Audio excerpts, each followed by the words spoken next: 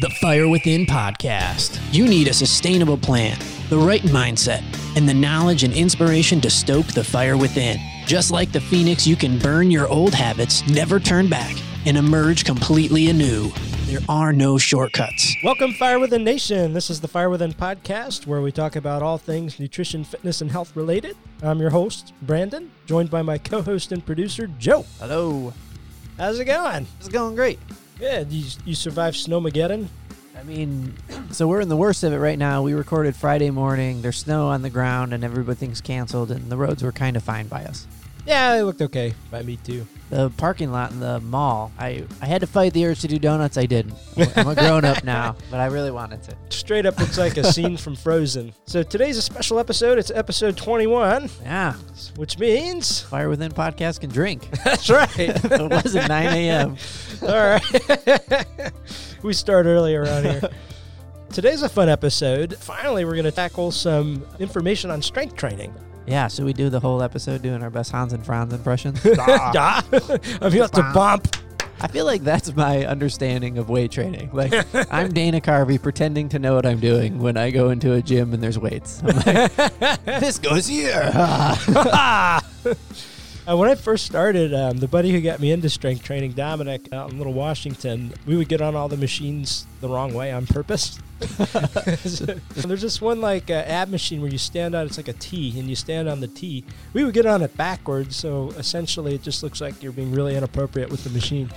But they never kicked us out. Yeah, you can always tell at the gym just by eye contact who else doesn't know what the heck they're doing. So I kind of wanted to talk about the different methods of putting a strength program together, some of the misconceptions, overtraining, corrective movements. We'll cover a little bit of all of that. Lily Ward, who was on an episode a couple episodes back, she's a woman who is in shape and works out at the gym hard. And she was mentioning how a lot of women, and you brought this up before, have that fear that if I move heavy weights, I'm going to look like Arnold Schwarzenegger did in the 90s. You can't do that by accident. It's a tremendous amount of effort and very specific meal plan, and sometimes 2 and 3 a days. I love the idea, though, that there's these accidentally buff people walking around. I didn't mean to. It was 5 or 6 times I went to the gym in January, and now I'm huge. I'm swole. No, it can't happen by accident. But so moderate strength training, keep you healthy, helps burn fat. What do you call moderate? I would say 2 to 3 times a week of around anywhere from 30 minutes to an hour of strength training. I would call that moderate strength training. And so that's probably what most people who are afraid that they're going to get big and bulky are doing anyways. And it's impossible to bulk up doing that. I mean, it depends on what type of methods you're using. It would be an overhaul, right? It's not, the point is nobody's doing it by accident. You'd be lasered in on your nutrition. You'd be doing everything different in your life to become a bodybuilder, basically. Yeah. I mean, in that amount of time, you'd have to be doing like Mike Menser style. He was a big bodybuilder. It's like almost bone breaking. A couple things with strength training is if you're starting and you've never done it before, how do you know what the heck makes the most sense? To start with, people are like, do I use machines or do I use free weights? And the truth is they're both great. If you're a beginner and you don't have guidance or a trainer, machines might be a good idea because they're going to help guide your ranges of motion. Because I know I have very poor spatial awareness. I actually have a deficiency in my brain. So I was diagnosed with spatial recognition problem very early on. So I suck with geometry and things like that and reading a map. And so it takes a long time, a lot of coaching and a lot of practice for me to get body movement. Like me and Michelle just started dancing. I feel so bad for her. But I do learn. But if you don't have access to a trainer, then I think machines are a safer way to start for a lot of people because they're going to guide every part of your range of motion so long as you set it up correctly. If I could choose, I like free weights better. I think you get more stabilizer muscles and things like that. But they're both good for you. The next thing to figure out is which muscle groups. What are the most important? Well, I'd say it depends on your goals. If one of your goals is just general strength and conditioning or weight loss, it doesn't make sense to do an entire row of bicep machines. You want to work your largest muscle groups, which your legs are going to give you the most progress. Those are your largest muscle groups. So you're going to be tearing more muscle fiber, which will build up stronger and have a more impact on your metabolism. So let's talk about that tearing of the muscle fiber real quick. This isn't like injury. These are micro tears, and that's what strength training does. Is it creates micro tears. So when you're working out, you're actually breaking your body down, not getting stronger. And it's through proper recovery and sleep and nutrition that those micro tears get sent signals, hey, we need to strengthen these areas because they receive some stress. I think that's a big deal that a lot of people who haven't done the work to educate themselves like you have or the other guests that you've had on the show is they think, man, I hit the gym today. It's freaking McDonald's time.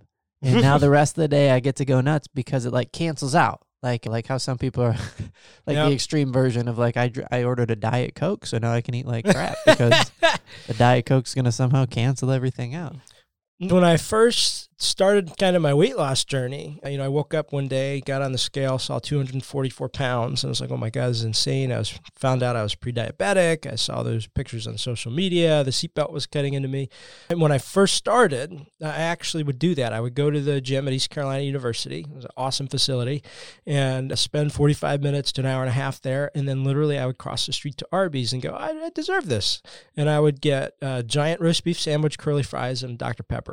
The actual recovery, the part that's beneficial for your body is the sleep, is the nutrition. And so a lot of people might be doing what you were doing or what a lot of us have done in the past and essentially negating the workout. Yeah, which is a bummer. I think you mentioned on another episode a while back, like the best thing for strength training is actually your sleep. Because, intense repair only happens during deep sleep. So if you're negating that part, your gains are going to come slower, your metabolism increase, your fat loss, all that's going to be negated. And you're also going to be accelerating towards injury. Because remember, when you work out, you're tearing down, you're breaking down your body. And without the recovery aspect, you're going closer and closer to injury. So with the micro tear thing, what exactly happens? Is the micro tear in healing, is that what adds size? Correct. It grows back larger because of why? The body senses that stress, and it's going to start putting a bunch of nutrients and proteins and things in that area to reinforce it. So what we want to do through strength training is create a moderate amount of stress, enough to signal that increase in strength, but not so much that you get injured. So you got to find a balance. You can overdo it and get injured. But if we do the right amount, which is usually that 8 to 12 rep range for most people, finding a weight that fatigues them in that rep range is going to be pretty safe. That's what allows them to grow muscle steadily and increase their metabolism without getting injured, as long as they're listening to their body and also including correctives, which we'll talk about a little later.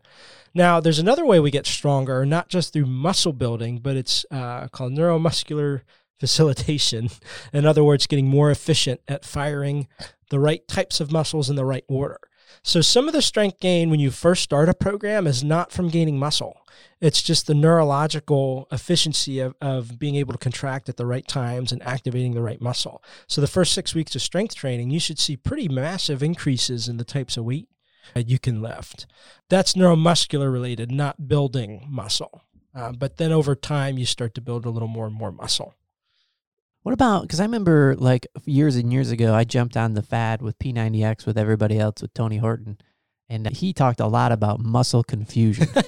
That's where you work your triceps and go, psych, and then you work your biceps. Confused you. So muscle confusion, I think there is some validity to that. I think there should be variety in your workouts, and you shouldn't be training the exact same things every single time you go in without fail. Now, there's different ways to create some quote-unquote muscle confusion. One is actually changing the exercises and working different angles and different types of muscles. But another thing you can do is just change the intensity. So increasing weight, that's muscle confusion. Shortening your rest period, doing different rep ranges, focusing on different parts of the lifts and elongating the amount of time or the tempo. So there's so many different ways to create that so you're not actually like trying to shock and confuse your muscles with crazy changes. So I'm marketing minded. That's kind of what I've spent a lot of my life doing. And I remember thinking when watching P90X for the first time, of course you need to confuse our muscles because you have to sell us the next course. I'm very cynical.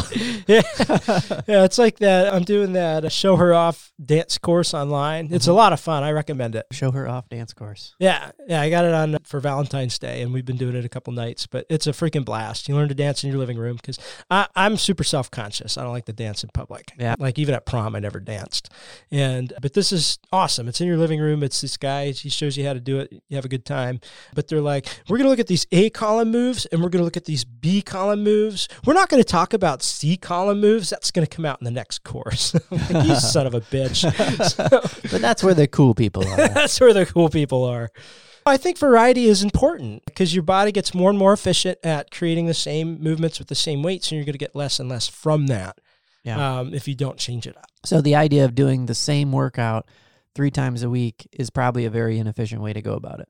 Correct. It's better than not working out because you're still helping with blood sugar and you're still maintaining some strength. And you'll still get some benefit. So you said like moderate strength training 3 times a week-ish, 2 times a week-ish, half an hour or more. How in the heck do you know where to start? What groups of muscles should you do? But the largest muscle groups are the most important. Legs are your number one. So that's your quadriceps in the front, your hamstrings, glutes in the back. Also, your chest and your back. So if you only have 15 minutes, make sure you hit those 3 groups, your legs, your chest, and your back. So for your legs, you have anterior or the front, and you have posterior, which is the back. In the anterior, your major muscle group is your quadriceps. And squats are the number one way to do that. Now, let's say you're not comfortable with the biomechanics of a squat, which everybody should, I think, at least have their squat form checked out by a trainer, because if your knees are collapsing inwards, you could be creating huge stresses on those joints and cause injury later on. Or if your back is folding over before the hips go backwards, that can create low back issues. So you would want to check and make sure your squat form is okay. Probably a safe way to train it is just sit in a chair and stand back up without using your hands. And that'll help coach proper squat form. And that's where leg press or a machine that puts you in the right positions could be really helpful. Although I'm not a fan with leg extensions, which is where a bar goes over your shins and you kick up. I think a lot of people could overload their kneecaps with that if they don't know what they're doing. That's not my favorite method. But I think a leg press, if the form is set up correctly, is a great way to train your quads. It'll also recruit your hamstrings and glutes too. Now, for the posterior muscles, the deadlift is going to be your go-to. A leg press is also going to work your hamstrings and glutes. Glute raises, hip bridges, those types of things are going to work those muscles. So how do you know where to start with the weight? Earlier you mentioned 8 to 12 reps to fatigue. Right. So is it just guess and check? Yeah. When you first start, it is trial and error. Start lower than you think you can handle and get through the end of the rep range first, because a lot of people will do 3 reps and go, oh, this is easy. No. Finish the set first. Take your 60 seconds and try a second set with that weight. And a lot of times you'll find you can't get through that second set, so it's probably need to back off. But I like to start in that 8 to 12 rep range. So what you'll do is you'll guesstimate what you think you can do 8 to 12 reps with perfect form. That's a really important caveat. It's not just moving the weight from point A to point B, 8 to 12 reps. It's how many of those can you do with perfect form.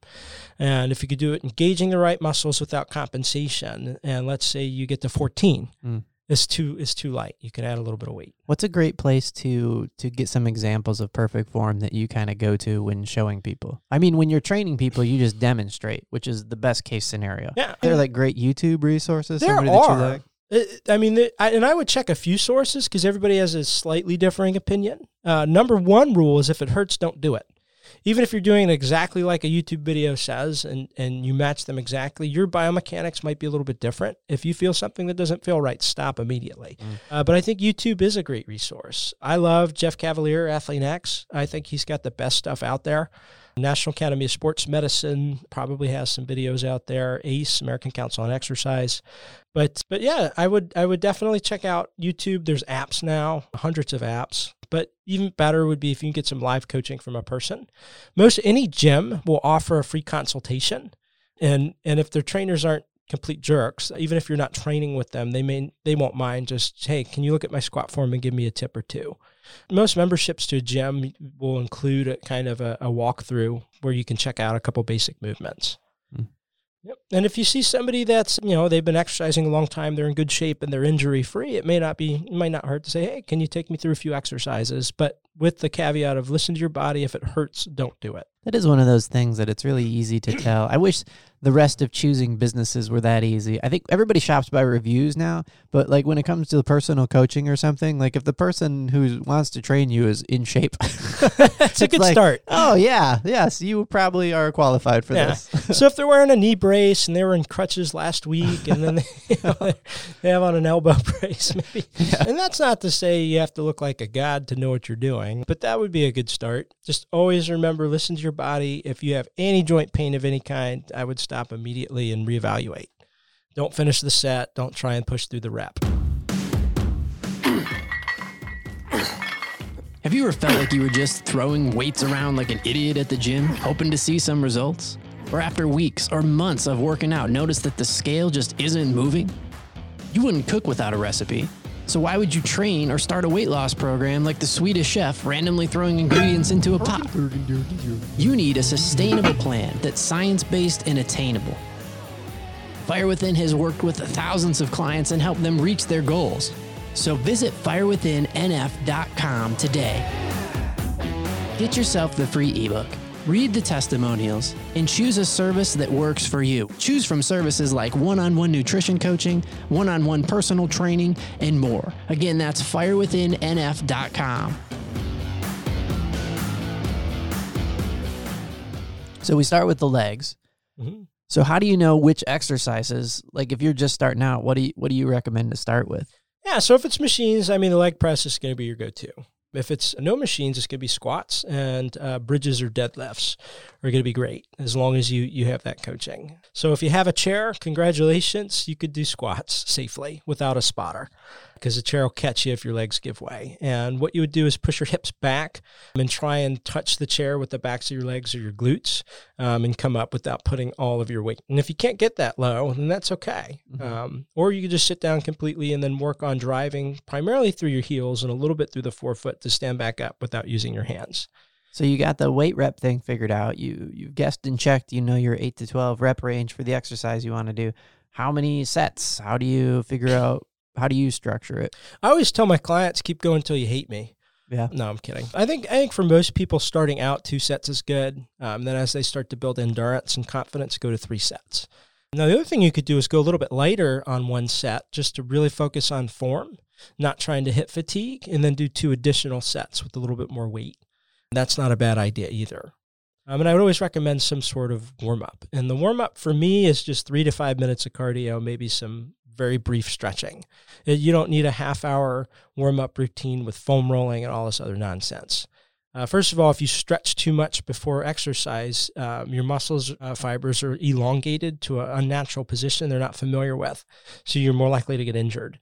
So I think a little bit of stretching, dynamic stretching, 3 to 5 second holds is good, but you don't need this big elaborate 30 to 45 minute routine. I used to do that, and my gym workout would take 2.5 hours because I'm spending a half hour stretching before, an hour in my workout, and then a half hour after stretching some more. This is nonsense. And for it to be sustainable, we need to make sure that it fits your time requirements. Mm-hmm. So it could be 3 to 5 minutes on a rower, 3 to 5 minutes of walking, elliptical, jump rope, whatever. But so get a quick warm up in and then go to it. So if you're starting at 2 to 3 times a week for the moderate weight training, how do you know what days to do legs and what day to focus on arms and what day to focus on? I know we shouldn't skip leg day because I have an Instagram account like everybody else. So when people are just starting out, I actually recommend working all their body groups on the same day. For a couple of reasons. They may not have built that routine yet, and they may miss some days. So if they do legs and then they miss their chest day, they just miss chest for the entire week. And the more muscle groups we get involved, typically the higher the metabolic effect if weight loss is one of their goals, which typically if somebody's just starting out, that's one of their goals. Now, as you get more advanced, you can start doing split routines where you have an upper body day and a lower body day. And maybe you have 2 of those, or maybe you have a chest and back day, a bicep tricep day, a posterior leg day and an anterior leg day. So you can get more and more advanced and do different breakdowns. But just starting out, I would make sure you're hitting legs, chest, and back. And if you have time and energy after, hit biceps, triceps, and then always try and get some corrective work for your shoulders, especially. So what's the corrective work look like? So correctives they're still strength training technically, but we're working on smaller muscle groups that are much more concerned with full range of motion, perfect form, even more so than I am with the general strength training, although you should always be focused on that. Rotator cuff is probably the most commonly injured thing for all Americans, or because we have forward rounded shoulders from texting and being seated all the time and things like that. And so exercises that help the rotator cuff, or there's something called band pull aparts, where you could literally take an elastic band in front of you, and as you pull it apart, you're rotating your thumbs backwards, like throwing your thumb over your shoulder to hitchhike and squeezing your shoulder blades together. And what we're trying to do there is strengthen all the external rotators. Remember, we're too internally rotated, which causes impingement in the shoulder, which eventually can lead to tears and surgeries. So we want to reverse that with that band pull apart. So I love that exercise. Face pulls is a fantastic exercise, probably a little complicated to explain over a podcast, and you'd need a video, but I think face pulls, external band rotations is pretty common. Some more of your physical therapy type exercises. And when you're doing the corrective type exercises, are you focusing on 8 to 12 reps, or is it different? Typically, I may go to like 12 to 15. I want to be going lighter, and I want to be focused on full range of motion and perfect form. So because they're smaller, more endurance-based muscle groups, we'll typically bump it to 12 to 15. I think one of the things I had no idea of knowing before I started working with a personal trainer, Brandon, you trained me, is like that there is a progression that's in your mind that I didn't know where we were heading. And so now that we've been working out together for a while, like we're starting to do different types of workouts. And I find that the corrective exercises come in a sequence at the point we're at in our training, where I'm already pretty burnt. So like 10 to 12 doesn't feel like it's easy at that point. Right. Because we've already done some heavyweight stuff and we've done some midweight stuff, and there's just not a lot left in that muscle group. So if you're wondering like, oh, what the heck is the difference it's going to make? Like I always find the corrective ones to be like some of the more challenging parts. Oh yeah. And that's if you place them at the end of the workout. I like to place them at the end. What are some of the benefits of the correctives like long-term for your health? So, we described that internal rotation causing impingement and muscle tears, labrum issues, tendon issues. So we're preventing that. So you're helping your spine health. You're helping, basically it keeps you in the game longer so that you can continue exercising, because we all have imbalances and nobody has no imbalances.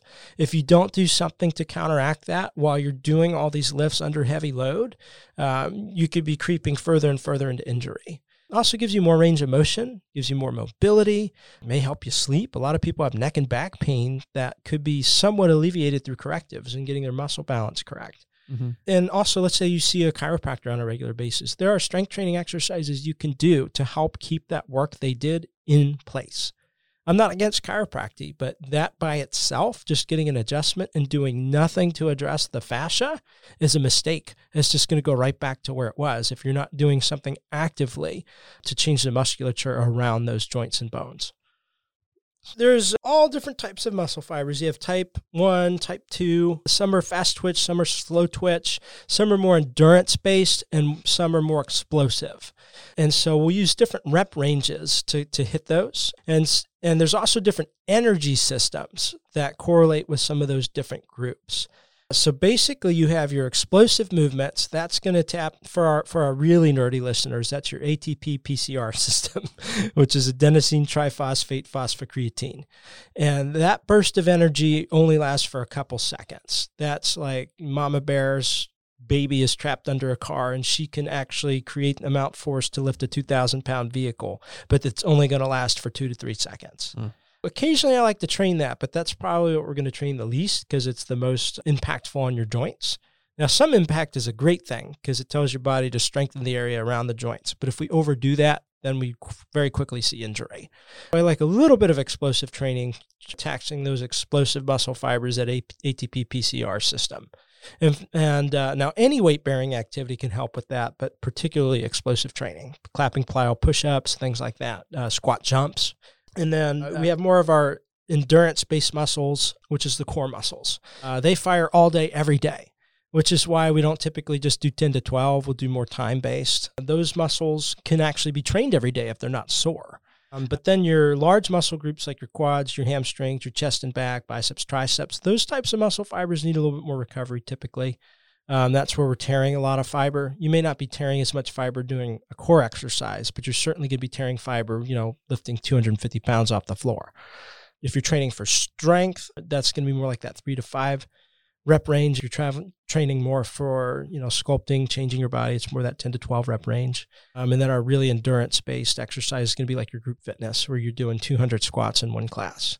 Or I actually did a class with 200 push-ups, and those are the saddest-looking push-ups I've ever done in my life. That's just a lot. Yeah, you did a workout with me once called the Chipper that was similar to that. It's like, I need you to do a crazy amount of all these things and just try to get as many done as you can with good form at a time. Yeah. And we were just there until I finished it. That was a tough one. So that's more CrossFit style. Now, I'm sure there's different types of CrossFit workouts. I'm not going to pretend to be a CrossFit expert. I'm not. But chippers are great challenges. I like to throw those in sometimes as just kind of a benchmark of where are you? And then we can repeat that same workout and see if you can beat your time. So, for instance, 100 push-ups, 100 pull-ups, and 100 squats. And you can go in any order you want, do 20 of each or 10 of each, whatever you want. Get through those with perfect form, see how long it takes, or give yourself a time limit to beat it in. So if you were to throw a workout like that in for somebody and you wanted to benchmark it, are you talking like do that every 2 months kind of? Is that your timeline, or is it? Well, it could be any timeline, but I do think it usually takes around 4 weeks to really see significant adaptation. Gotcha. But I would not recommend that to somebody just starting. So you've got like your ab muscles, which can be worked out all the time if you're not sore. You've got the fast twitch muscles that are explosive that you recommend the least. So where's the bread and butter muscle group that you're spending the most of your time on? Chest, back, legs, for sure. I mean, that's where we're going to get 3 sets, 10 to 12, and work every single week. But that's the most important areas to spend your core. Yeah. Because if your core is weak, you're looking at back issues, joint issues. You're going to get injured very quickly. So core, I try and train every day that the client's not sore, even up to 7 days a week. But most people, 3 or 4 days a week is more realistic. You were talking about how it's important to train the front muscles in your leg and the back muscles in your leg. And I've heard you refer to it as push and pull with me. Yeah. And there's different, and we've been doing lately for the last couple of weeks, we've been doing like a push day and a pull day. We still work all the same groups, but we focus on one side of the muscle. Right. So there's different ways to set up workout. There's agonist-protagonist couplings. For instance, if you do a bench press for your chest, your back is stretched. And if you do a row for your back, your chest is stretched. So those two muscle groups work in tandem. So when your chest is contracted, the back is stretched, right? Mm-hmm. So that's one grouping, in which case that split would be a chest and back day, a bicep and tricep day, and a quadriceps and hamstring day. But what we're doing now is a little bit different. It's a push-pull day. So when I do a bench press, there's an assisting muscle, which is the tricep. So chest, triceps, quadriceps, and shoulders would all be on one day, which is the anterior or the front of your body.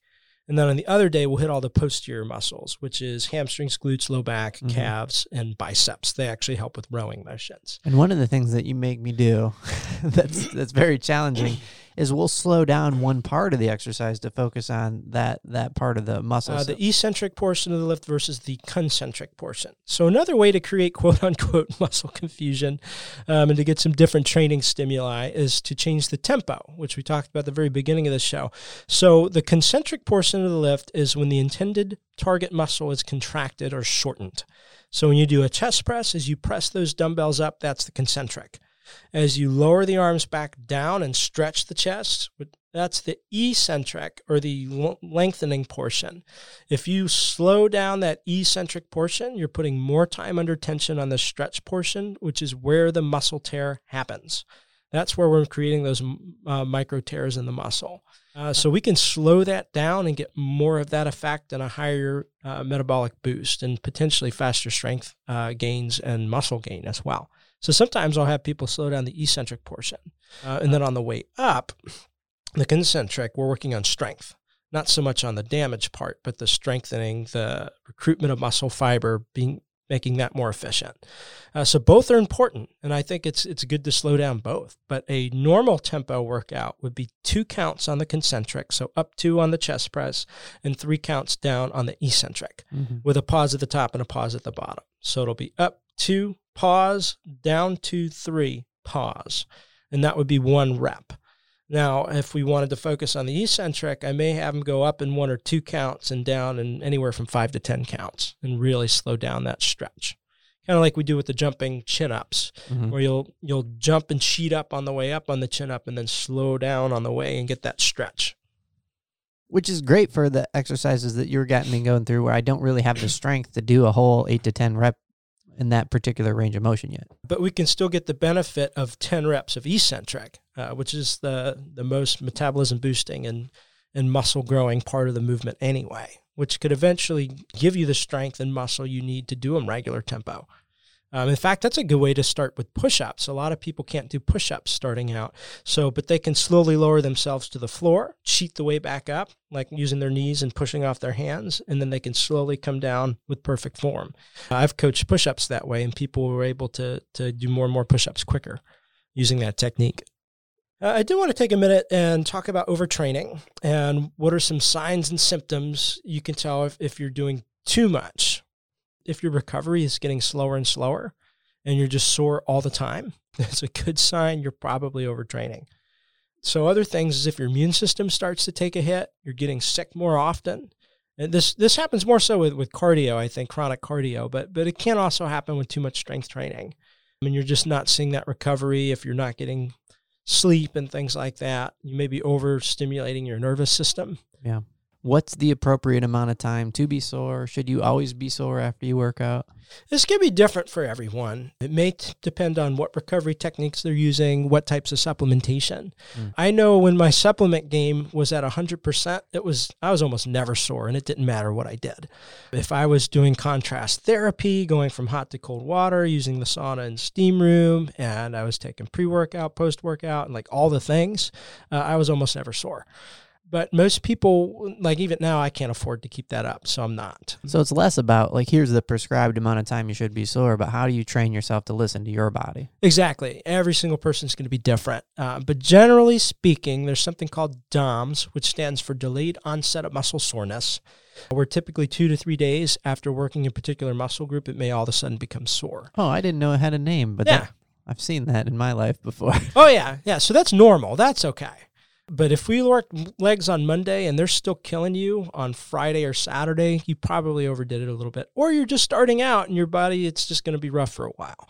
But you shouldn't chronically be that sore all the time. We don't want it to have life-debilitating soreness. Is soreness the way that you can tell that you got muscle tear, or is that an oversimplification? That's an oversimplification. Some people never feel it. Some people feel it all the time. But, sometimes I think it could be a good sign that especially if you've just changed your workout technique, like when we started doing triple contractions, you're like, oh man, I'm a little bit more sore than I normally am. That could be a sign of breaking into some new muscle fiber. Yeah. But I wouldn't use it as a rule. If you're not sore, you're not seeing progress. I don't think it's necessarily a bad thing. But again, for this to be sustainable, it shouldn't be debilitating. Like there are times I literally could not go up the stairs. Like I was pulling myself up by the rail. That's probably too much, at least for my goals. Now, some people are into that. They love that. Like they want to not be able to get up. If you're into that, maybe you don't have anything to do that day, but most of us have something we got to do. I think my niche and the general population of my listeners, that's not really what we're after. Kind of a nice little overview if you're just brand new to strength training. Optimally, if you are a member of a gym and they offer any kind of consult, even if you're not necessarily interested in buying training, which you might, I think it's a good idea if you can afford it. I have a trainer. But if you can have them watch some of those movement patterns we talked about, the squat, the deadlift, primarily chest press, and some kind of row. If not, YouTube's a great resource. But you want to do a 3 to 5 minute warm-up. You want to make sure you hit the legs, the chest, and the back. And do something for the core. I think plank's a good place to start, and glute bridges, hip bridges. And you can make sure you with the weighted exercises, you fatigue in an 8 to 12 rep range. Find a weight that you could do with perfect form that fatigues you at the end of 8 to 12 reps. So if you get the 14 reps, it's too light. If you can only get the 7, it's too heavy. And you can create a 30-minute workout just on those parameters with 3 to 5 minute warm-up. You do one lighter set for the legs, then you do 2 heavy sets, then you do 1 lighter set for the chest, 2 heavy sets, and same thing for the back. But that could be a nice 30-minute workout to get you started. There's apps out there, there's programs, there's all kinds of things. And you don't have to be spending 2.5 hours in the gym to see any significant difference. 30 minutes a day of lifting in that 8 to 12 rep range, not only will you start to see progress with your physique and your metabolism. But that also is the recommended rep range to help train stress hormone like cortisol patterns, which can start regulating your sleep better as well. So there's a lot of benefits, and that's why I choose that rep range. So that's kind of your quick start guide. And if you wanted to, I'd be happy to do a consult with anybody that just wanted some hands-on instruction. So feel free to reach out to me at firewithinnf.com. We could schedule a time to meet. I could take you through that as well. So I hope you guys learned a few pieces of information about strength training. If you have any detailed questions or anything I didn't answer, please send me a message. I'd be glad to get back to you. Thanks for listening, and we'll see you next time. Thanks for tuning in today. I hope you got a lot of value out of today's episode. If you did, go check us out at firewithinnf.com. You can subscribe to our newsletters and make sure you never miss an episode or any other content. Also, be sure to follow us on social media.